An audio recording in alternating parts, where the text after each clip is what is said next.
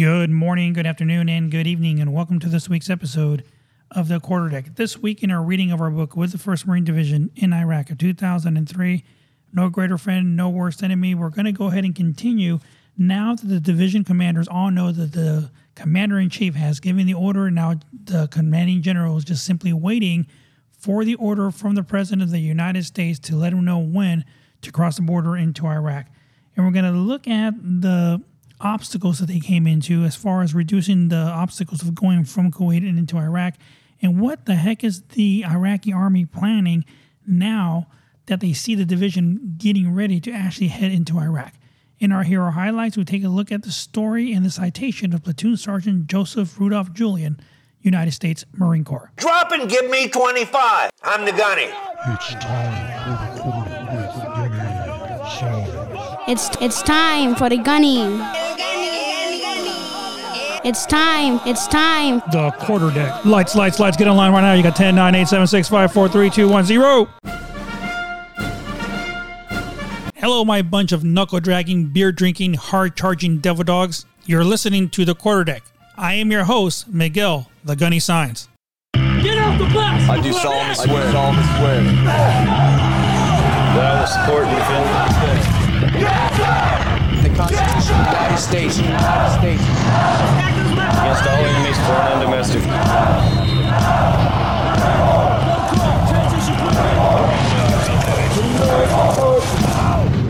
As now we are into September, we reach the time every single year where it is Suicide Prevention Month amongst the veterans and service members. And numbers, are always high in these kind of categories and stuff. We always hear the fact that there's so many people that are taking their own lives, or because they're dealing with demons and everything else that's going on in their lives. And that's one of the things that a lot of people, I guess because you can't see this kind of disease in a person, it makes it very, very difficult for people to notice it, even though, yes, we get training all the time about, you should have seen the signs were there, this and all those things. But there are so many people out there that, they just need a person to talk to, somebody to talk to, or something to do to get their mind off of whatever they may be going. You don't know that. Maybe, just maybe, if you see a person and you say, hey, how are you doing? How's your day today? That might be all that it takes for you to make that huge of a difference. And in today's society, that it's changed so drastically much, because I can remember growing up, even as a young Marine, you walk by somebody, you say good morning, good afternoon, good evening, something, just out of courtesy, out of respect to see how they're doing. That's just the way that it is. And today, the kids, the way they are today, the way that they're raised and brought up, they don't say anything. They just walk by, don't say anything at all. It's very rare that you see someone helping somebody, load up their car or in the grocery store or down there or something, to allow them to help, senior citizens, because they may need help. They may be out there doing things on their own and stuff and everything, but it's our responsibility as younger adults, younger individuals, to be able to help them, because sometimes they might need help. And the way that I look at it is, hey, we're going to be there someday too. We're going to be there in that same kind of situation, and we're going to need, help, assistance, or from somebody to help us to do that. But this month is very, very dear and near, not only to my heart, but to a lot of veterans and everything that I know, because there's been so many service members that served with us, whether it was in Iraq, Afghanistan, or other places like that have come back home. And I don't know what is the fact that maybe they just felt that they couldn't talk to anybody, or they couldn't get any help, or maybe they just didn't have any idea where to go, how to get help. And that is why it's very, very important that we, as veterans, as service members, as somebody that you may know, a veteran or something, that we know about the Veterans Crisis Line. Now, the Veterans Crisis Line is there. It's put into place to allow veterans to be able to contact a certified counselor 24 hours a day, 7 days a week. They're available for them to be able to talk to them, whether it's by phone or they want to text, chat, whatever. All they simply got to do is dial 988 and then press 1, or simply just text 838-255 to be connected to a counselor, somebody that will be able to help them And it's a live connection. You're not going to be talking to any kind of computer or anything like that. A live person will sit there and talk to you because they're there to serve veterans, their families, and friends. They're there to make sure that they're there and available. Okay, it's for all service members, National Guard, Reserve, and any of those individuals that may support them, like the caregivers and stuff. They're there, they're available to help and to assist to make sure that they can provide any answers or any kind of care that they may need in order for them to be okay. And that's just the way that it is, and it's there. And so many people don't realize and understand that that service is there because there's just so many people that don't know where to get help. And it's our responsibility as veterans, as family members, heck, even just as Americans, to make sure that, we know where to have our veterans turn to whenever they need help, whenever they have any questions, any concerns about their health, about their well-being, about their mental state. It is very important. So now we have to remember, just let them know, hey, dial 988, then press 1, and you're going to be connected to a counselor that's available there for you all the time. Or if you don't want to talk and you want to just chat, text 838-255, and a counselor will connect with you to make sure that they can provide any assistance. Heck, even you might just want to talk to somebody on the phone. That might be all that it takes, is just simply just talking to somebody on the phone, and this way to make your day even better. Now, I've heard people say this a lot, and even when I was on active duty, we had classes all the time about suicide prevention and stuff and everything and things like that. But what are some of the signs? What are some of the signs that a person is actually in crisis? What are some of the things that can happen because of that? Maybe they're in some kind of intimate relationship. Their relationship just completely ended and terminated. They lost their job. Maybe they're not in very, very stable housing or something like that. Some kind of feeling of loss of purpose, that they don't feel like they need to be there anymore. At some point, everybody is going to face challenges in their lives. And that's something that's going to happen. And some of these challenges may develop into some kind of a crisis. We just don't know how individuals are going to deal with these kind of situations on their own. And recognizing this crisis, whether it's by yourself or for those that you care about, can help. And you can help them to find some kind of support that is out there to help them, whether it is something that you want to do to make sure that you're there. Now, on va.gov, and you can just simply Google the Veterans Crisis Line, there's all kinds of things for you to be able to do. You can take a self-check assessment that help you to answer questions or give you some kind of an assessment to see where your situation is and where you may be at. Now, this self-check assessment is confidential. Okay, anybody that's at risk, maybe ask, do you want to contact a counselor or somebody to help you to get you assistance? That is what it's there for. There's also a section on the va.gov portion of the Veterans Crisis Line for you to be able to recognize signs that may be out there. Now, we know that every individual is different, but heck, not every individual. We're talking about veterans. So every veteran is different. Okay, and some may or may not show any signs at all of any intent that they want to harm themselves. But some of the actions and behaviors can be a certain kind of sign to let us know that they need help. And we need to learn how to recognize these signs. Because if they are in a crisis, we can be some kind of support for them, a support line for them during this kind of difficult times or things that they may be having for these things. Now, some of these things that are out there that are going to require like immediate attention that you may notice or you may see from a family member or service member, whoever it may be. And these are some of the signs that require immediate attention. Okay, so if you're experiencing any of these signs, you need medical attention now. You need to call 911 for any kind of immediate help in dealing with any kind of suicidal crisis. You have to contact somebody, and this is where the crisis lines come into play. Again, that's simply just dialing 988 and then pressing 1. Now, some of these things that are immediate, requirement for medical treatment are if you're thinking about hurting or killing yourself, searching for ways to want to kill yourself. You're talking constantly about death, dying, or suicide. If you're self-destructive, that behavior is being very, very self-destructive, such as drug abuse, risky use of weapons, etc., things like that. Those are those signs of a crisis right away that the individual's going to need help. And of course, the warnings are there, okay? And these warnings can be any kind of signs that may indicate that a veteran may need help. Okay, so if a veteran or someone you know is experiencing these things, you have to contact the crisis line and let them know what's going on. Maybe they appear sad or depressed most of the time. They feel hopeless, anxiety, agitation, sleeplessness, or very bad mood swings all the time. They're feeling as if they have absolutely no reason to live or to be there anymore. They feel excessive with guilt, shame, or sense of failure all the time. Anger, rages, those are there. Engaging in risky activities without thinking about them, wanting that adrenaline rush that they think that they need constantly all of the time. Drug, alcohol use. Maybe they had hobbies in the past that they liked doing all the time, and now they lost these interests in the things that they want to do. We want to make sure that we keep an eye on those things. Families, friends, maybe they withdrew from their families and friends. They don't want to hang out with anybody anymore. They just want to be on their own. They don't want to go out. They want to stay home all the time, and that's just what they want to do. Any kind of violent behavior, punching holes in the wall, that's a big one.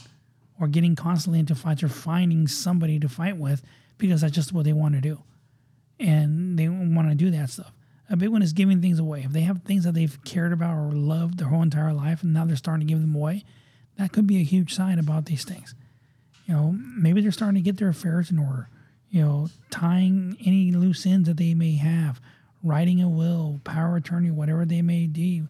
And those are some signs that that these individuals are perfect candidates to be connected with the Veterans Crisis Line to allow them to get help.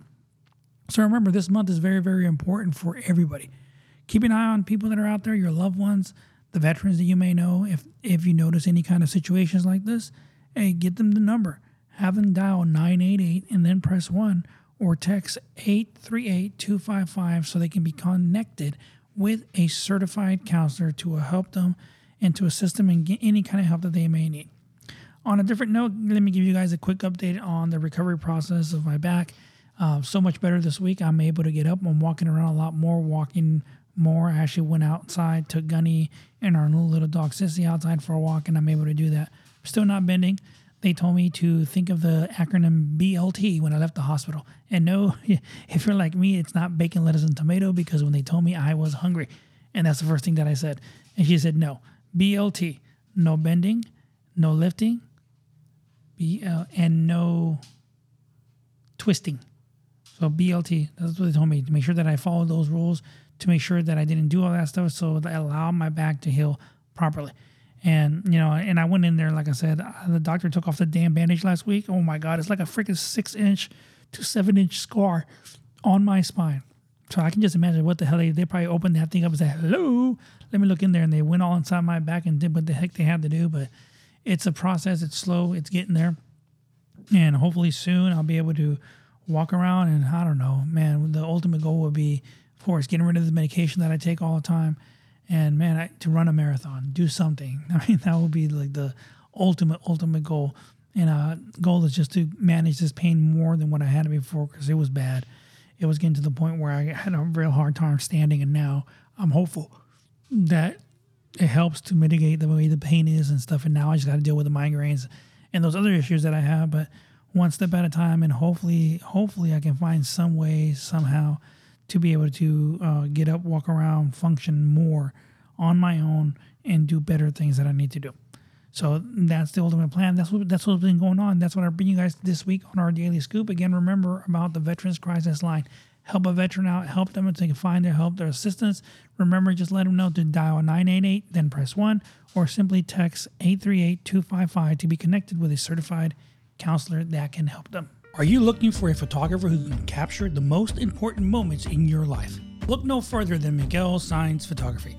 Miguel Saenz is an award-winning photographer with a passion for capturing the beauty and emotions of weddings, family portraits, and special events. With years of experience and a creative eye, Miguel Saenz will create stunning images that you'll treasure for years to come. Whether you're looking for a traditional wedding album, a unique family portrait, or a professional headshot for your business, Miguel Saenz Photography has the expertise to bring your vision to life. From the initial consultation to the final product, Miguel Saenz will work with you every step of the way to ensure that your images reflect your unique style and personality. Don't settle for mediocre photographs that simply document an event. Trust Miguel Saenz Photography to create timeless images that capture the essence of your special moments. Book your session today and experience the magic of Miguel Saenz Photography. Visit Miguel Saenz Photography online at miguelsciencephotography.com to see examples of his work and schedule your appointment today. What we're gonna do right here is go back.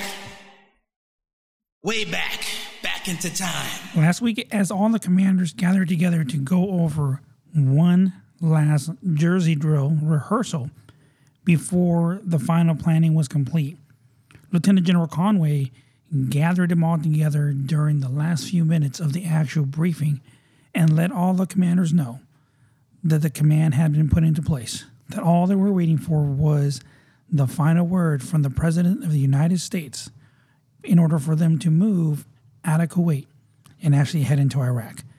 This week, let's look at how they're planning on reducing the border obstacles, and what are some of the enemy's last moves that they can determine, they can see what is actually going on so they can prepare themselves as they actually prepare. So as soon as they receive the order from the President of the United States, they'll be ready to go. On March 5th, Kuwaiti engineers began the reduction of the border obstacles on the Kuwaiti side. Breaching commenced with the cutting of the first electrified fence, which was cut in 3 places by the end of the day. The work, conducted by KLF engineers and civilian contractor, was conducted to look like routine fence maintenance scheduled for that time of the year. As a precaution, however, MEF tasked the division to provide a counter-fire capability so that the engineers could withdraw if they were fired upon by Iraqi artillery. 11th Marines ordered 511 to displace to within 5 kilometers of the berm, marking the UN demilitarized zone, and moved to the regimental CP with 2 Q-46 and 2 Q-37 radars forward to provide a counter-fire headquarters and target acquisition capability. The division's FSCC stood by the request of aviation fires from 3rd MAW. There was no Iraqi response the first day. The pace of the work picked up, however. As soon as the engineers were breaching the berm and filling the tank ditches, the division noticed the increase in frequency of Iraqi patrols along the border. But still, there was no belligerent response. The engineers worked in daylight only. Each day, Lieutenant Colonel Paul Sear, dressed in a non-resident set of blue coveralls, went forward into the militarized zone to monitor, to work, and ensure that the engineers created the breaches where and how the division desired. At the end of 6 days of work, 28 breach lanes had been cut and the fence had been removed in 20 places. The engineers from the berm, but 11th Marines now, with 111 in position to provide counter-battery fires, remained forward.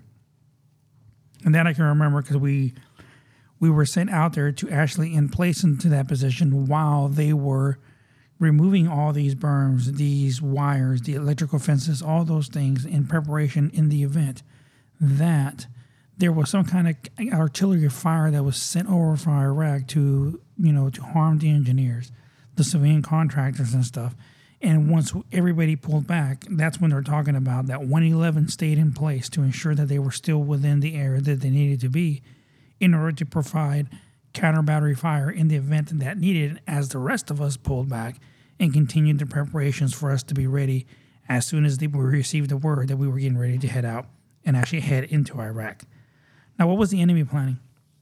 What were some of those last moves that they were trying to determine before all this took place? So let's look into that and see exactly what they were doing and what they were possibly thinking when all these things and events that were happening right before their eyes, it's hard to believe what the heck was going through their mind. What were they actually thinking when all of this was going on?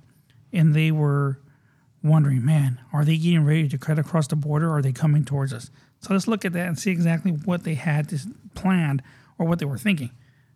Signs of the regime instability appeared daily as the fissures of the regime's facade began to widen. Reports of Saddam's alleged efforts to seek asylum outside of Iraq had a demoralized effect on the Iraqi army. I mean, what do you guys think? What was going to happen when Saddam Hussein was trying to seek refuge somewhere else and leave his army there? What the heck was the army going to think? Their leader, their commander-in-chief, was trying to abandon them and leave the country in order to protect himself. The reports also raised interesting questions on the U.S. side, as media pundits debated whether an attack would be necessary if Saddam were to step down voluntarily. The division remained undistracted by the running of the political dialogue and kept its attention on securing its military objectives quickly if the order came. The standard regime tactics of shuffling officers between commands, threatening deserters with execution, and reinforcing conventional units with special regime troops continued. Reportedly, an Iraqi caught with global positioning systems, or GPS, receiver or satellite telephone was subject to execution. In a nationwide exercise in whistling in the dark, the regime continued to tell its armed forces and its people that the U.S. would not attack. Even with these false messages of assurance written for the domestic consumption, the regime began to quietly pull forces off of the Green Line in the north. The Green Line was the line of control between Kurdish and Iraqi forces in northern Iraq. Later, after the Turkish government had denied the U.S. permission to stage an attack from Turkey as part of the northern option, this trend accelerated. Most notably, the Adam Republican Guard Mechanized Infantry Division was pulled south to Tikrit and the northern outskirts of Baghdad by rail, thus gaining for itself an opportunity to meet the 1st Marine Division in a future battlefield. The division's commanders and staff officers watched with disdain as the open international press began to publish some highly accurate reports of the U.S. planned attack. Reports telegraphing the criticality of the southern Rumaiyah oil fields to the U.S. plan were broadcast in the international press and grimly debated by the series of pundits in national television. Having already observed the Iraqis repositioned force in response to the media discussions of the amphibious assault, the division waited, hopeful that the enemy would not react to these new reports by initiating the destruction of the oil field infrastructure. From some of the forward staging areas in Kuwait, the routine glow of the Iraqi oil infiltration and natural gas burn-off could be seen in the night sky. Division eyes watched vigilantly for any unexplained bright spots in the night horizon. As if they were reading the division's thoughts, or perhaps just reading the newspaper, signs of suspicious activity in South Rumaiyah oil fields increased. There were a number of isolated indicators of infantry units deploying to that area. Daily, the division sent a pioneer of detailed search patterns of the area of the oil infrastructures. The vigilance was finally rewarded on a daylight mission in March, when artillery pieces were observed getting up near Gosp. Perhaps it was the long-awaited move into the oil fields. These reports were quickly followed by a confirmation of conventional battalion-sized units moving in preparation defensive positions in the oil field area. Large suspicious trenches were dug in scattered positions throughout, and the Iraqis were observing filling these trenches with oil, then lighting them on fire. When these fire observed trenches for obstruction alone, was there some more industrious purpose for these fire trenches, such as the release of chemical agents in the oil slurry? In the intelligence reports from higher, the reported size of the Iraqi unit in the oil fields quickly swelled from battalion to a division size. Division intelligence personnel noted the presence of 1, 2, 3, and eventually 4 artillery batteries in South Rumaiyah, as well as in the nearby presence of the reinforcing artillery corps of the 3 Corps. These reinforcing GNH-45s were particularly problematic. as they were known to be chemical capable and are repositioned to the point that allowed them to range all the way into Kuwait. The repeated sightings of BM-21 multiple rocket launchers near Zabur, the Iraqis finally seemed to be waking from their long slumber. Closer by Al-Zabir, the battalion-sized tank unit was observed establishing defensive positions near the crown jewel. Elements of the 3-Corps Anti-Tank Missile Battalion were observed near the Shabuya barracks from Al-Zabir. Reports of the armored units moving south to defend closer to the border began to come in, and the regime forces in Safwan were reportedly reinforced with heavy machine guns and tanks. Almost daily, there was some report of major changes in the enemy deposition of southern Iraq, making it very difficult to differentiate fact from fiction. Reporting of massed armor defending near Safwan and reports of the Republican Guard reinforcing of the southern Iraqi defense could not be confirmed. Even with repeated Pioneer and P-1 missions, these reports would continue to flow into the division even while crossing the fog and the friction of war continued to impact the division. Even at the doorstep of the Mac-vaunted information age, the theorized holy grail of perfect clarity of the battlefield has certainly not yet been achieved. In fact, the division's information needed appeared and expanded exponentially with each new piece of information received. In the endless and ever-extending cycle, the commanders throughout the division took it all in stride and armed the GG intent, adapted their plans, and clocked down on the Iraqi regime. The division was faced with significant impact to the timing of the opening of the gambit. RCT-5 had planned to quickly seize the oil infrastructure against only limited resistance. Now that the enemy was present in large and growing numbers, this task might take longer than originally planned. The targeting implications of these forces occupying positions near critical oil infrastructure were also very significant. The gas oil separation plant in particular had tremendous explosion potential that could easily be ignited by a careless artillery round. The division sought and received the attachments of UK oil field experts who could assist in the rapid but safe shutdown of the GOSP. This would reduce the risk of catastrophic explosions to the Marines of RCT-5, who would go and seize them.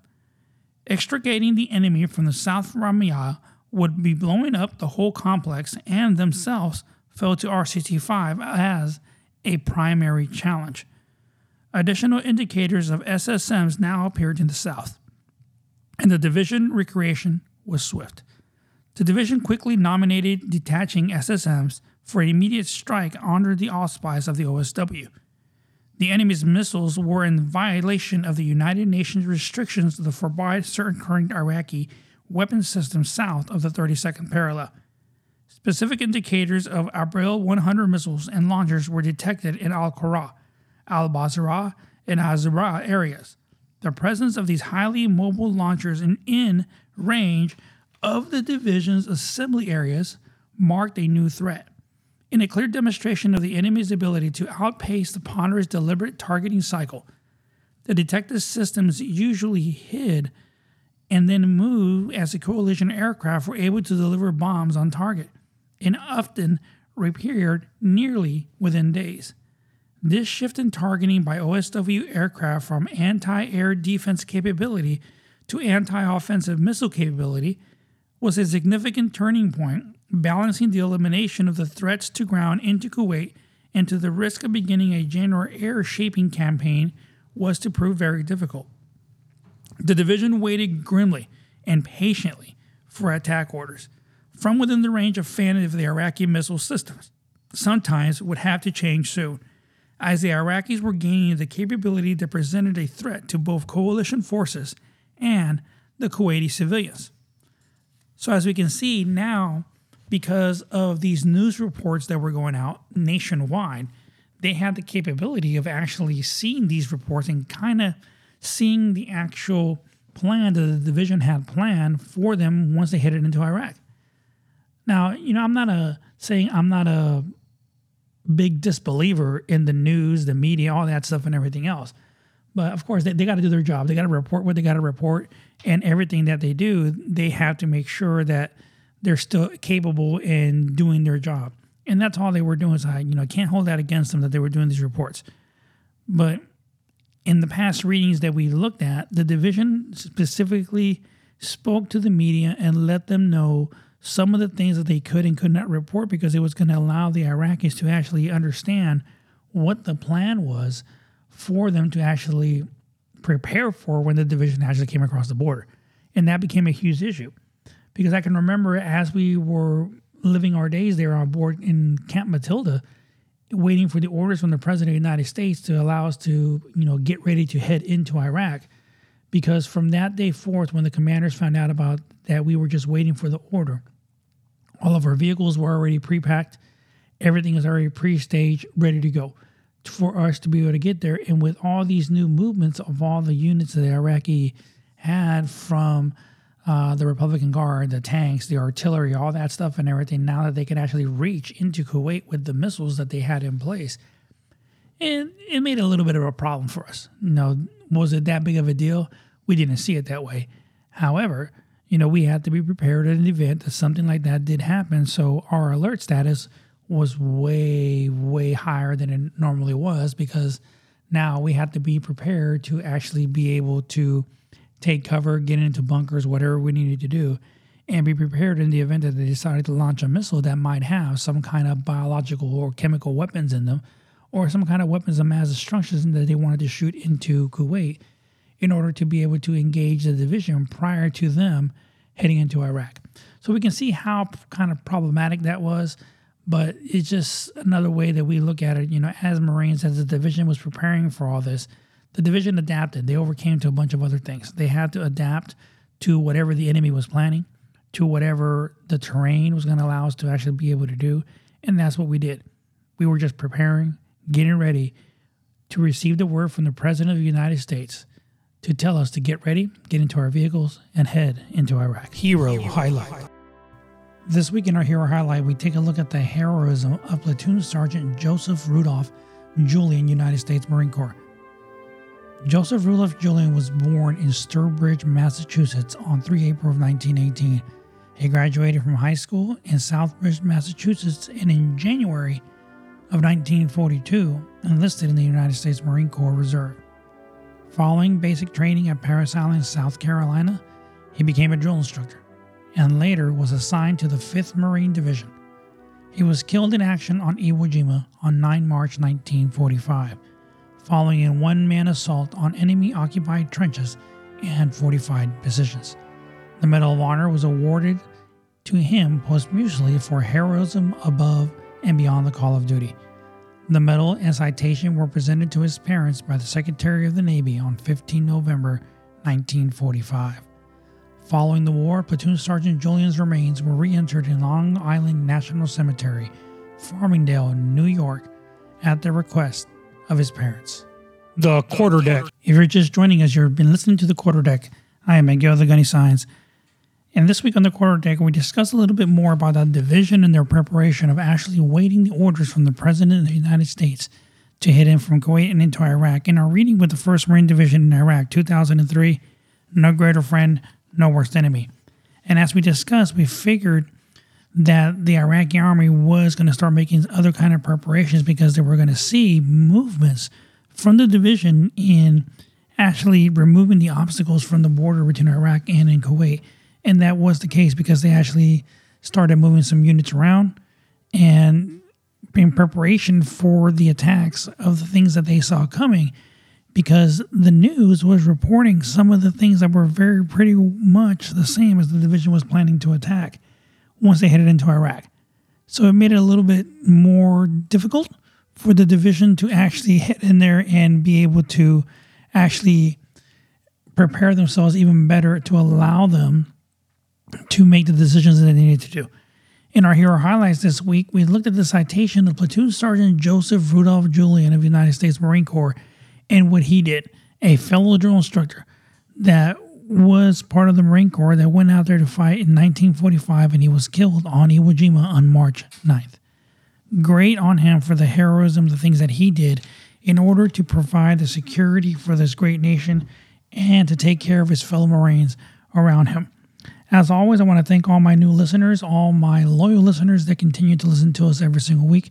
Thank you guys so much for making our audience increase more. Remember to share with your friends, your loved ones. Let them know that we are available on Apple, Spotify, all those podcasting applications that are out there. They can just simply do a nice Google search for us and they'll be able to find the Quarterdeck with Gunny Size.